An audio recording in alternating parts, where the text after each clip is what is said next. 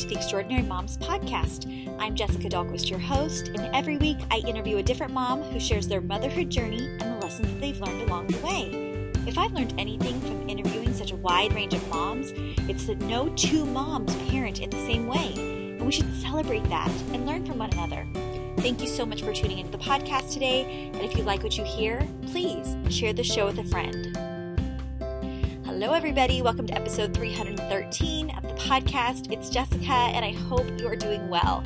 Today is the last episode in July and I wanted to let you know I am taking a break for the month of August. I will be re-airing some past episodes that I think are buried in the archives and definitely worth a listen or a re-listen. I know we have lots of new people here, so definitely don't be sad if you see that this is a re-air. It is worth your time if I've reprised the episode.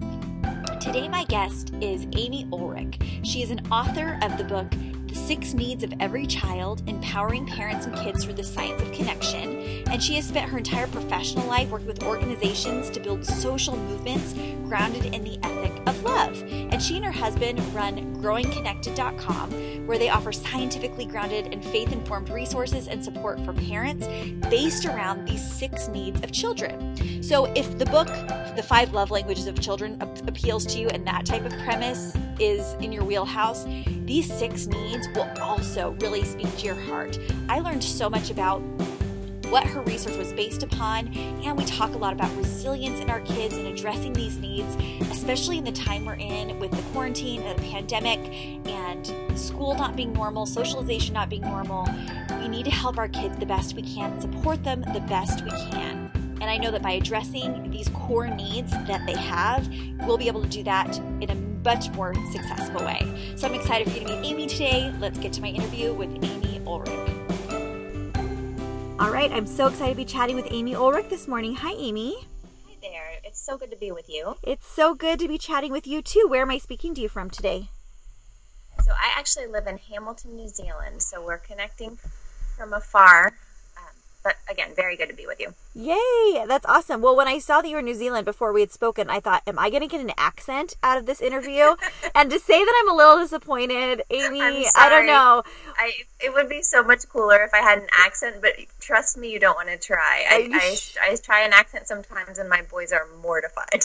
Are you sure? Are you sure? This might be your opportunity to just fake it for half an hour. You got to trust me on this one. Take the wisdom from my sons. No. Oh, that's hilarious. Well, that's okay. I still like you, and we're still going to have a great conversation, even without the accent.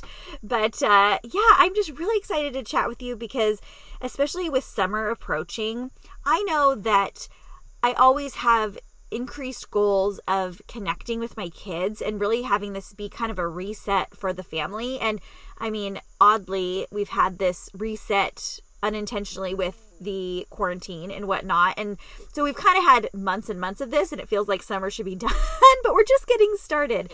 But we're going to talk about connection and, you know, the power of that. And you've done lots of research on this and you educate others on this. And I'm also curious to hear about your own motherhood journey. So for people that don't know you yet, Amy, will you just give a little background on yourself and your family? Sure, I'm happy to. So I am a mother of 3 boys. My oldest is 16, and then my second son is 14, and my youngest is 9. My husband is a child psychologist, and I'm an author. And we have worked together to write a book called The 6 Needs of Every Child, Empowering Parents and Kids Through the Science of Connection. And we wanted to write this book together because I had kind of given up on parenting books, to be honest, because I often felt so judged and as if when I was reading them, I just felt like, oh my goodness, I'm doing so many things wrong. Yeah. But I loved the conversations that I'd have with my husband about child development and the way that brains worked. And I never felt that way as we entered into these conversations. So we wanted to write something a little bit different. Not that there's not a lot of really wonderful things that come out of parenting books in general, but we wanted to do something a little different where he shared the science, and then I shared stories about what motherhood really feels like to me, and some really, I hope, hopeful information just about how so much of our kids' parenting journey and our parenting can come down to a relationship that we have with one another. and really entering into those relationships and connecting like you're talking about, even when it's hard, especially when it's hard, over time is what really helps grow our kids to growth. I could not agree more. And what I've seen, I have 3 boys as well, and what I've really seen with them is so much about what you see on the outside, and their behavior and their responses and things are not truly indicative of what's going on underneath the surface. And so if we respond and parent and discipline according to just what we see, sometimes we're just missing the mark. And that's when a wedge can really be driven between parents and their children, when kids don't feel safe, they don't feel heard, they don't feel validated, and they may even not understand why that is, because they cannot always articulate, their insecurities or their vulnerabilities or feeling fear when really it's coming out as rage, right? And so have you seen that as well? Oh my goodness, it's really fascinating. How we as adults, and I just have compassion for us because, again, being a parent is really hard, but our kids will say things and then we'll react to them as if what they're saying is what they mean, but they don't have the vocabulary, they don't have the capacity to explain, and so it's really changing my mindset from, okay, what this child is presenting to me is what is, and then I have to discipline or respond or do whatever. It's about getting curious, okay, what's going on? He is articulating a big feeling, and whatever that feeling is, I hate you, I hate my brother, hitting, crying, what is this big feeling? And then what is behind it? Because so often there is something very important that is happening within these little people, that if we get curious and start to embrace tools that can help us kind of go on this journey of connection with them, it really can help grow them and help them understand themselves, which is ultimately the goal, that we would grow these children into adults who have a real self-knowledge and a curiosity to engage with other people and know them as well. That really is our ultimate hope, right? And it can feel like such an incubator in these toddler and young childhood years when it feels like they're not hearing us, they're not changing, they're not responding. Are they ever going to comply or behave or whatever?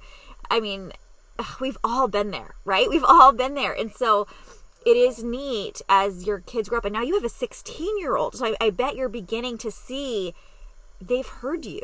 They really have. And they're starting to respond and take ownership of those things. And are they still going to make mistakes? Yes. But like when they have the tools to get through those mistakes that they make, that's the parenting win. Yeah. And I want to say, I mean, I know that there are some people who just love those early years with the kiddos, and there are so many beautiful moments that I would never change. But I just find these later teen years, these older mom parenting years, so beautiful. So I just want to encourage everyone who might be feeling in the trenches that there is beauty, and, embrace it where you can find it. It's also so hard. Yeah. Just the physicality of it, the nonstop, and something about being able to enter into conversations with my older kids and just, like you said, see that they've heard, hear how they're thinking about the world, watch them really start to engage in complex ways, tell super funny jokes. I mean, There's just so many things that I find delightful.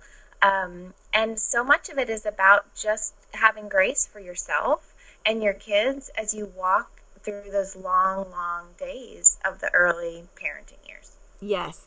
And what I've been thinking about so much is acknowledging our kids as teachers for us. Like, yes. Our role as a parent is not just to dictate their lives and grow these humans. There is a tremendous refining that happens as a parent.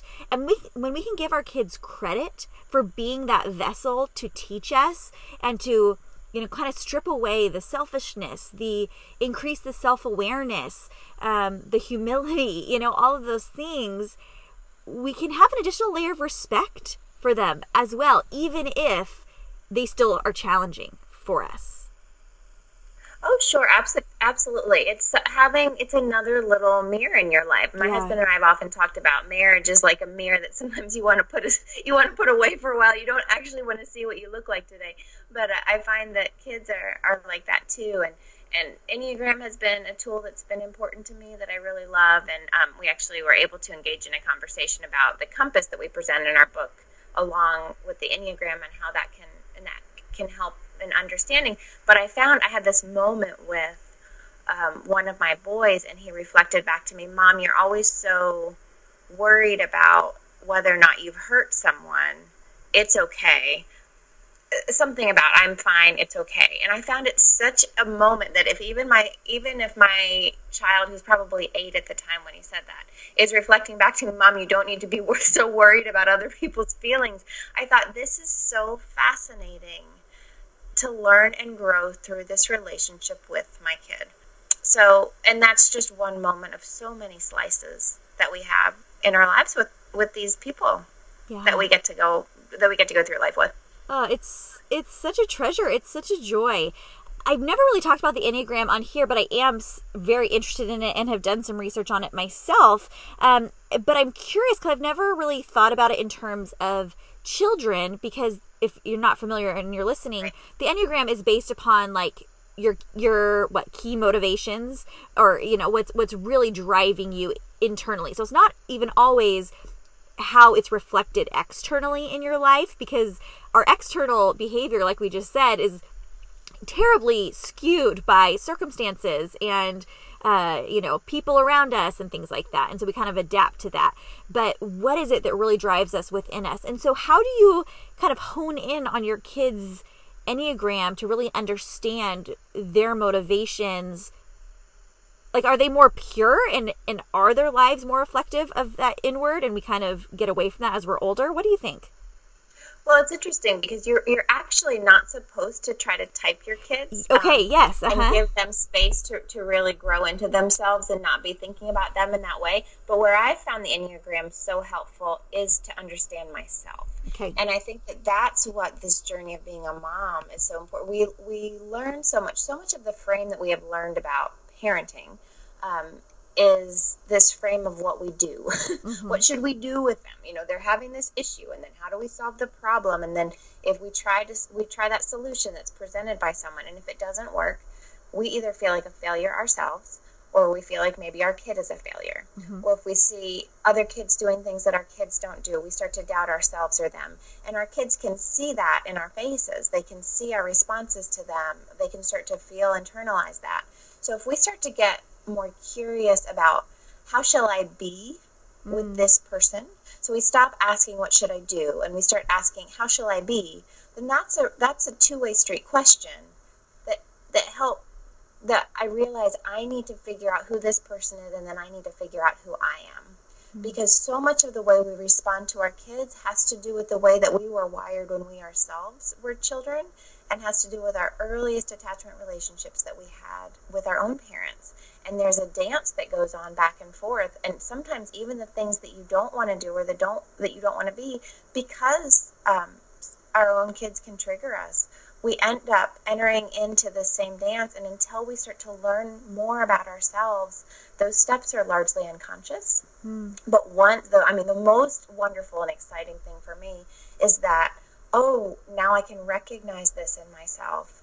Then I can start to change the steps that don't work and really embrace the steps that I'm so proud to know. And so I think that the Enneagram has been helpful for me to understand myself in that way. And again, I think really entering into the 6 needs and starting to understand the science of attachment has helped me to say, I can see that I am I'm such a supporter. That can be such a good thing, but sometimes I push too hard because I really care about achievement. So I need to back off in comfort, or I need to back off and delight my child, in my child. Fascinating. That is so fascinating. So that segues perfectly into the 6 needs of every child, empowering parents and kids through the science of connection. And that is your new book. So what are the 6 needs of every child? Okay. So the 6 needs. So children are born, all of us human beings, and it's important. So whenever I talk about the needs, know that this is a need that you have as well as I have and our kids have. So all of us are born with these two instincts, and there's an instinct that we have to go out and explore the world, make it our own. And that we really have three needs that help us to do that exploration well. We need to feel our parents' delight in just who we are. We need to feel our parents' support. So both supporting what we're interested in and support to just master the things that we have to know to make it in the world. And then boundaries. Yes, we want to go and explore. Yes, we want to do all these things that seem so fun and wonderful, but there do have to be boundaries in our lives. And then there's this other instinct, and it's the instinct to come back and find refuge in our caregivers, in our parents, when things are hard, as things are inevitably hard in this world. We will run into trouble. And so to come back and really find the refuge you need to recover and regroup enough to go back and explore in the world, you need protection, and then you need comfort and equipping. So protection to just, are you safe from real danger? Comfort to, I see your suffering. I just, to take the time to see the pain that's there, even if it's hard for us or even feels unrealistic, but just to be present with our child in their pain. And again, that's a human need. We all need someone to be present with us in our pain. And then after that, when the emotions have calmed down a bit, then there's the chance to enter into equipping. What just happened there? What could we do different if it happened again? Are we safe enough to go out into the world and begin our exploration once again? Oh my gosh. So where did these come from? Like, how did you guys nail down these 6?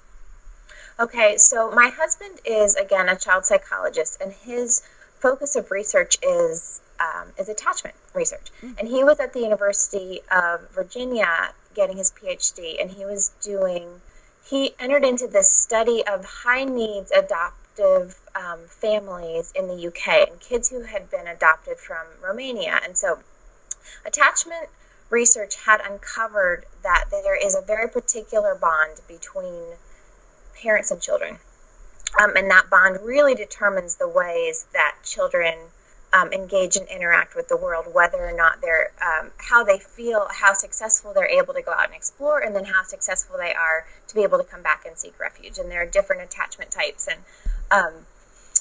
but it had not...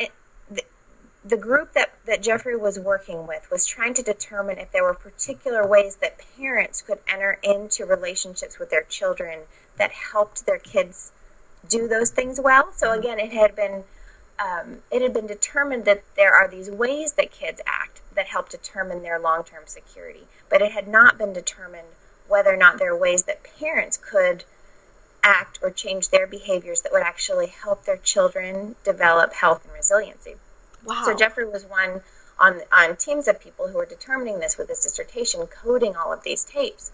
And then the work that he did, he ended up working with the Mary Ainsworth Attachment Clinic in Virginia, and working with really high-risk families there, especially foster families and adoptive families, trying to help parents just implement these steps. Okay, if my child is struggling, they've been through so much trauma, so much pain, these are the particular things that I can do to help them.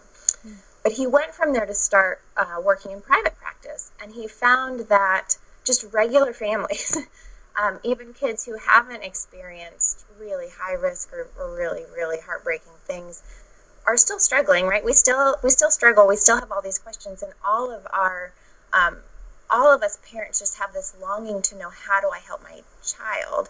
So he realized in these years of working as a therapist that if he turned it into a language of needs, rather than what do I do, getting parents to ask, what does my child need?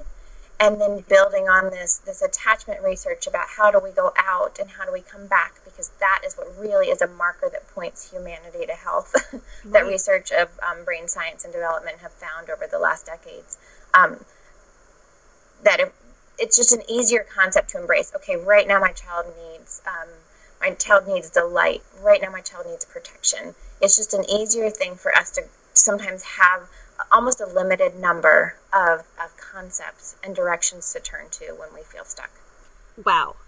That is like an incredible amount of research, such a complex issue to address, and to be able to boil it down to these very doable 6 things to address, and then very actionable everyday type things that you can implement with your children, regardless of whether they've had trauma or even the most severe of trauma.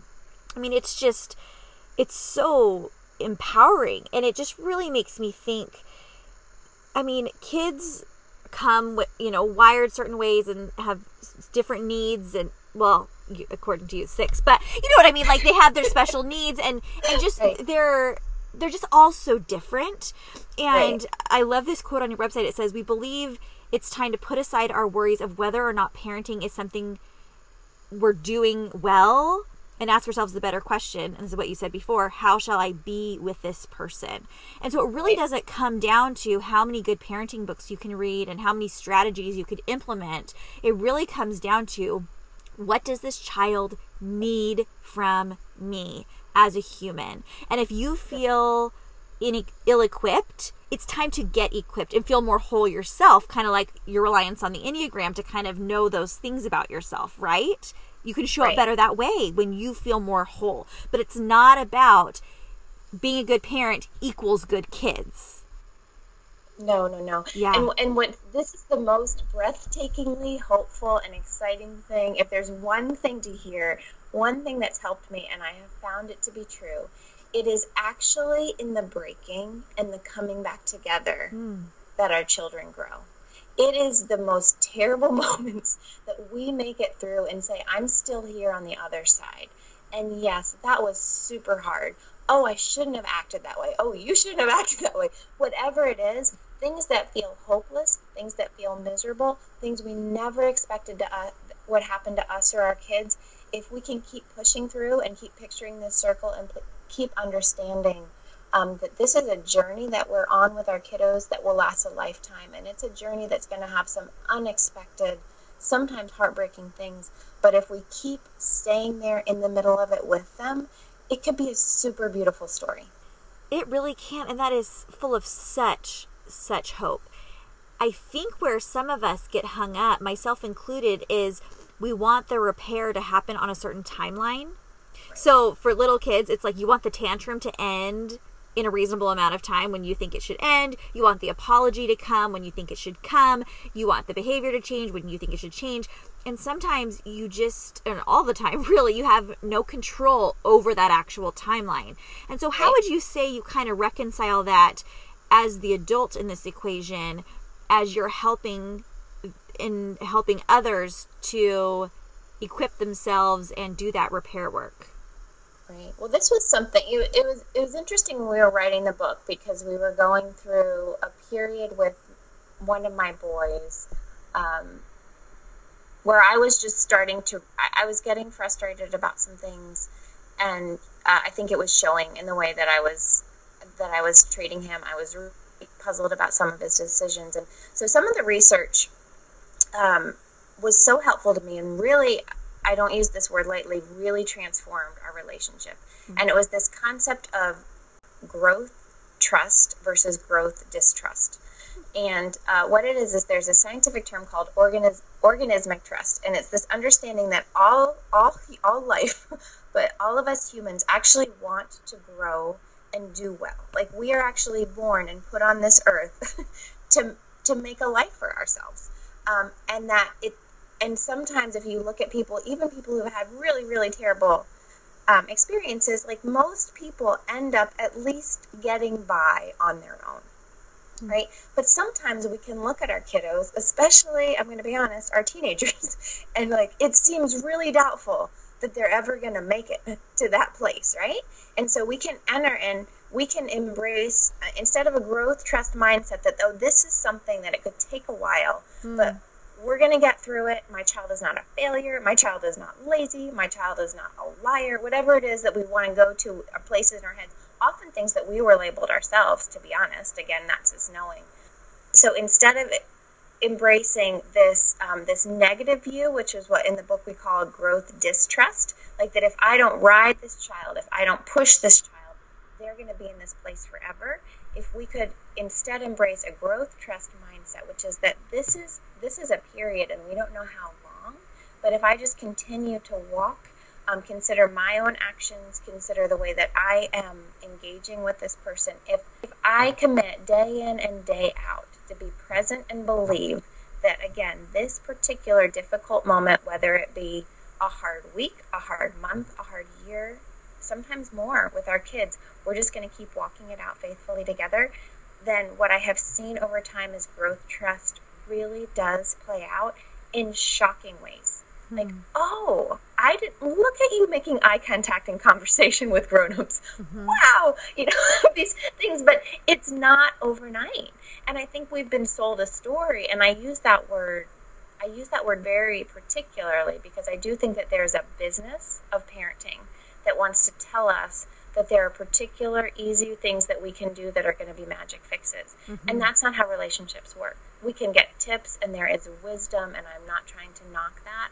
I'm just saying that life is a long life, and the beauty of relationships is that they grow and change over time. 100%. I could not agree more. And it makes me think of the risk and damage that labels can put on our kids, because that really is the distrust part, right? When we say, like, oh, well, they're just this way. They were born this way. And even when we're not trying to, whether we speak it out loud or whether we're thinking it, our behavior starts to reflect that, and our connection starts to reflect what we really believe about our kids. And so what you're saying about, if you just trust that they can be anything, they can work through anything, they can gain any skill and, overcome any challenge. When you actually believe that and trust in that process, no matter how long it takes, that's much different than they're lazy. That's how they were born. They don't listen. That's just how they've always been that way. That's how they are, right? Well, and I think a question that Jeffrey will often ask in the therapy office with his clients, and to me, when I am struggling, the question is, what are you scared of?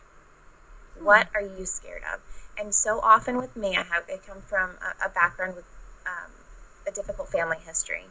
And there is a fear that story will be true for my boys. The way that a story that has been very difficult with people that I love, that they might tell that story, that my kids would enter into addictions, or my kids would enter, there would be these very difficult, painful things that have been the story of people that I love in my family. I have embraced that fear for my boys. And so I think that question, what are you scared of, invites me to say, is that really true? Am I reacting to fear, or am I reacting to what's actually true about what's right in front of me? And it's been surprising to me to realize how much of my reactions to my kids are about fear rather than who they actually are. Wow, that is such an important awareness to have. And that, can be absolutely transformative. I can see how that would be true in your family. So you're saying the 6 needs of every child. Does every child have all 6 of these needs, or is it kind of like the love languages where they're more responsive to certain ones than others? That's such a great question. So all of us are born with all of these needs. Okay. And we've arranged the needs like a compass. Okay. So we have the half that's going out and exploring, and the half that's coming back in to find refuge. And then the pointer on the compass is divided into 2.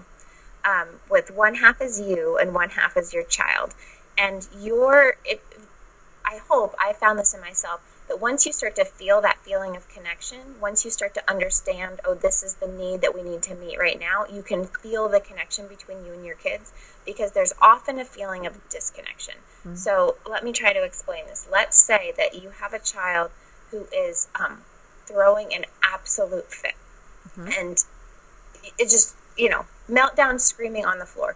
Let's say you grew up in a home where screaming meltdowns were not okay. All right? Shut that down. There's going to be punishment. There's going to be fear. There's going to be all kinds of negative things when you were a child reverberating through your house if there was such a loud display of emotions. Well, it's pretty likely, if that was the case for you, that your pointer is going to swing hard and fast to boundaries. You're just going to be like, again, shut it down. Like it was shut down for you, and you shut it down.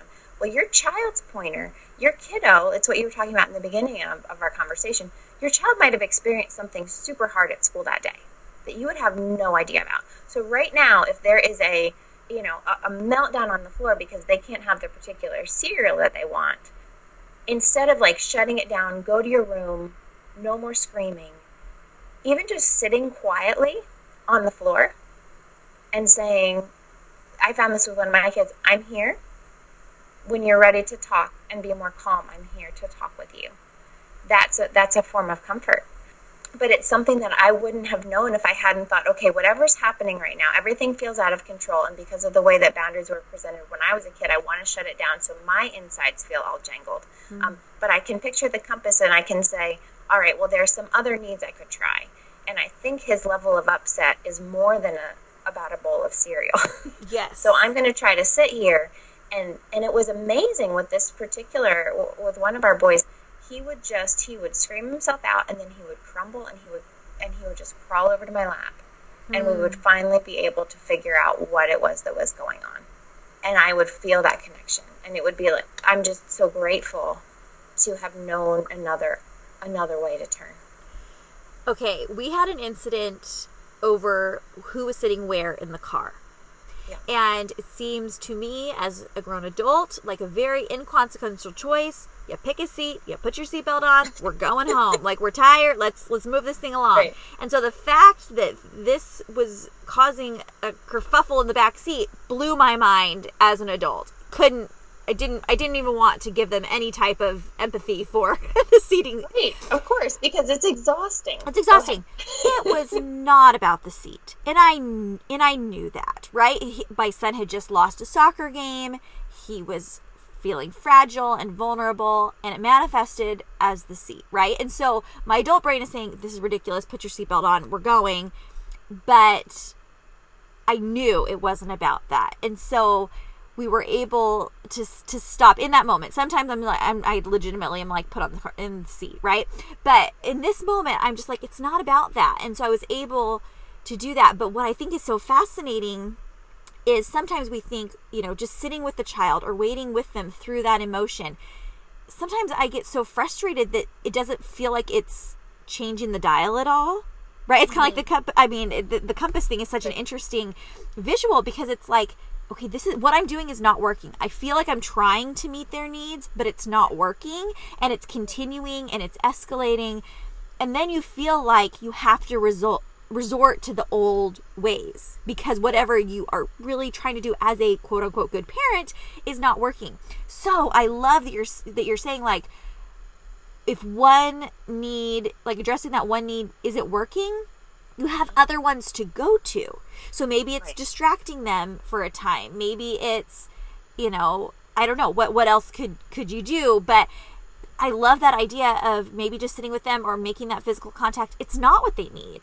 It could be something else, because they do have other needs other than just what you think they need. Right. And I think, so the compass, the compass starts off when we start talking about each of the needs, starting with delight, because I think it's really the basis for all of our kids' growth and development, is really feeling that who they are is lovable. Not what they do, not what they might accomplish, but who they actually are is really wonderful to you. And sometimes we might not feel that. Honestly, sometimes kids have different issues, or they struggle, or their personalities are different. So even just finding a few minutes a day, when one of my kids was going through a hard time, I realized that when he was waking up in the morning, it would be a really delightful time. So I could just lie next to him and we would chat for 10 minutes, and the rest of the day could be hard. But that particular time became our time. And Jeffrey's mentor called it filling up their little love tanks, or their love batteries, charging their batteries.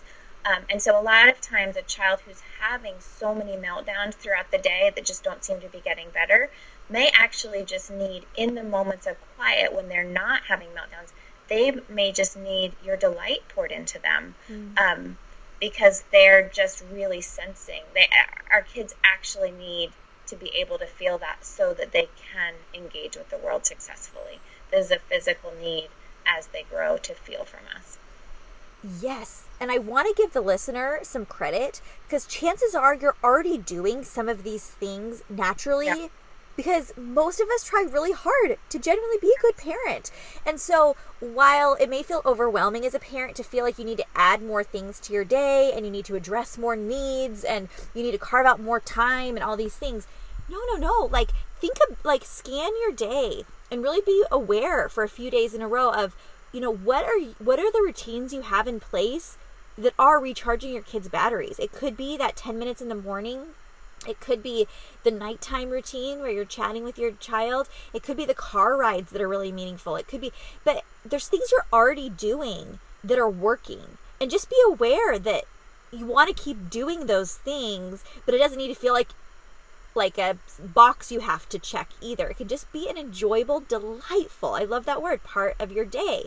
And then if there's subpar things that you feel like need to be addressed in other areas where their needs are not being met, then you need to, carve out those times, be more intentional. But sometimes it's the unintentional things that we're naturally doing that come just because we love our kids so much, and you're doing a great job.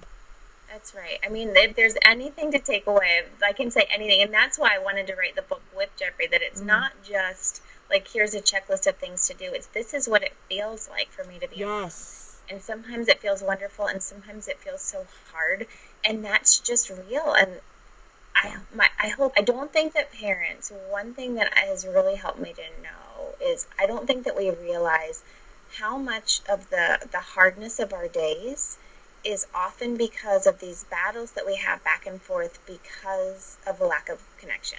So just taking these few minutes to do the things that you actually really want to do and actually make you feel, at least for me, I'll speak for myself, having a moment of connection with my kids feels like the whole world to me. I mean, when you have those beautiful moments with your kids, I feel like this is what I was meant to be and meant to do. And they're not, it's not hours of enjoying each other's company sometimes. Sometimes it's just looking at each other and sharing a joke or laughing. But making space in our lives and figuring out how to understand ourselves and our kids well enough to open up room for those moments, I found it to really, again, be transformative for me and my kids. Yeah, and I'm sure you're the same way. Like, I don't have time for fluffy parenting books.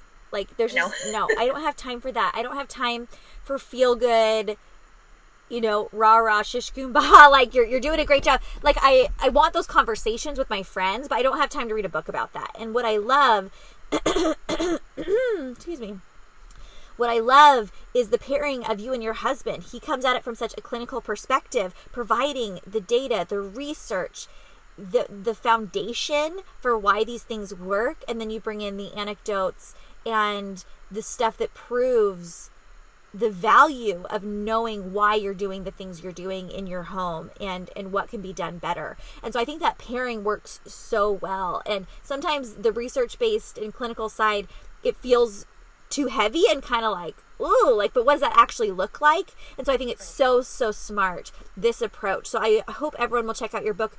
Tell everybody where they can find it. Oh, sure, absolutely. So if you go to the6needs.com, you'll be able to find more about the book, links to buy, and then we are on social at Growing Connected. Growing Connected. Perfect. This has been so great, Amy. I always ask my guests one final question, and it's this. What would you tell your pre-motherhood self? What would I tell my pre-motherhood self? It's the same thing that I tell my non-motherhood self. And it's that Julia of Norwich quote, all will be well. All will be well, all will be well, all manner of things will be well. And that doesn't mean that it won't be hard, and that doesn't mean that there won't be pain. But I honestly believe that when all is said and done, and often even in the middle, all will be well. Yeah. My favorite hymn is It Is Well With My Soul, right? Like, no matter what, when you can, like, come back to that core belief and that trust, like you said, instead of that distrust, that there are good things ahead and it is about this journey, like, there's no greater reassurance than that, for sure. Well, this has been so fun. Thank you so much for sharing this. I can't wait to dive into your book, and I hope everyone will check that as well. But I glossed over the fact that you're in New Zealand, you don't have an accent. How did you end up there? I just need to know that last thing. Sure. So we lived all over. So we lived in Virginia, like I mentioned, then we moved down to Florida. And then when my oldest was, I believe, 13, we had an opportunity. There was a man who had been who'd been part of the practice where Jeffrey worked had moved to New Zealand. And there was an opportunity for Jeffrey to take a job here. And we'd always dreamed of moving overseas and living overseas with the boys. And we thought, well, if we didn't go then, before Josh started high school, it would be harder for them to make a transition. And so we'd never even traveled here. We just thought, well, let's just do it. Let's try it. And I'm really glad that we did. This is a beautiful country to be in. Amazing. How long have you lived there? 3 years now. Wow. And how long do you expect to be there?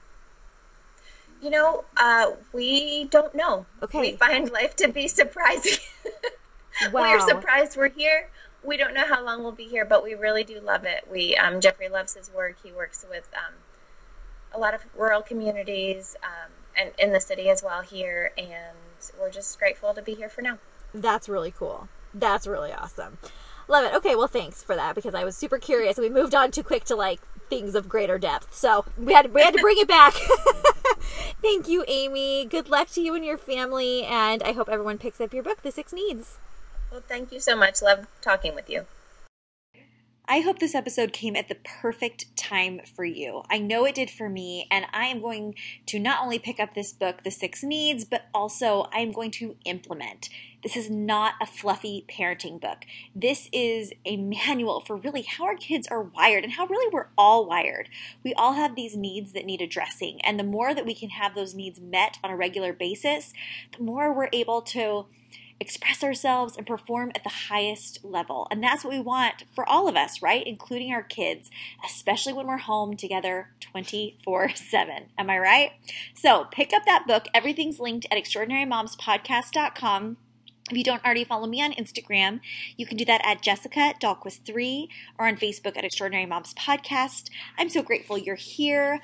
I am going to miss you next month, but you can trust, make sure you're subscribed, that I will be reprising episodes that are worth your time. Have a great month, everybody, and we will see you in September for another episode with another Extraordinary Mom. Bye.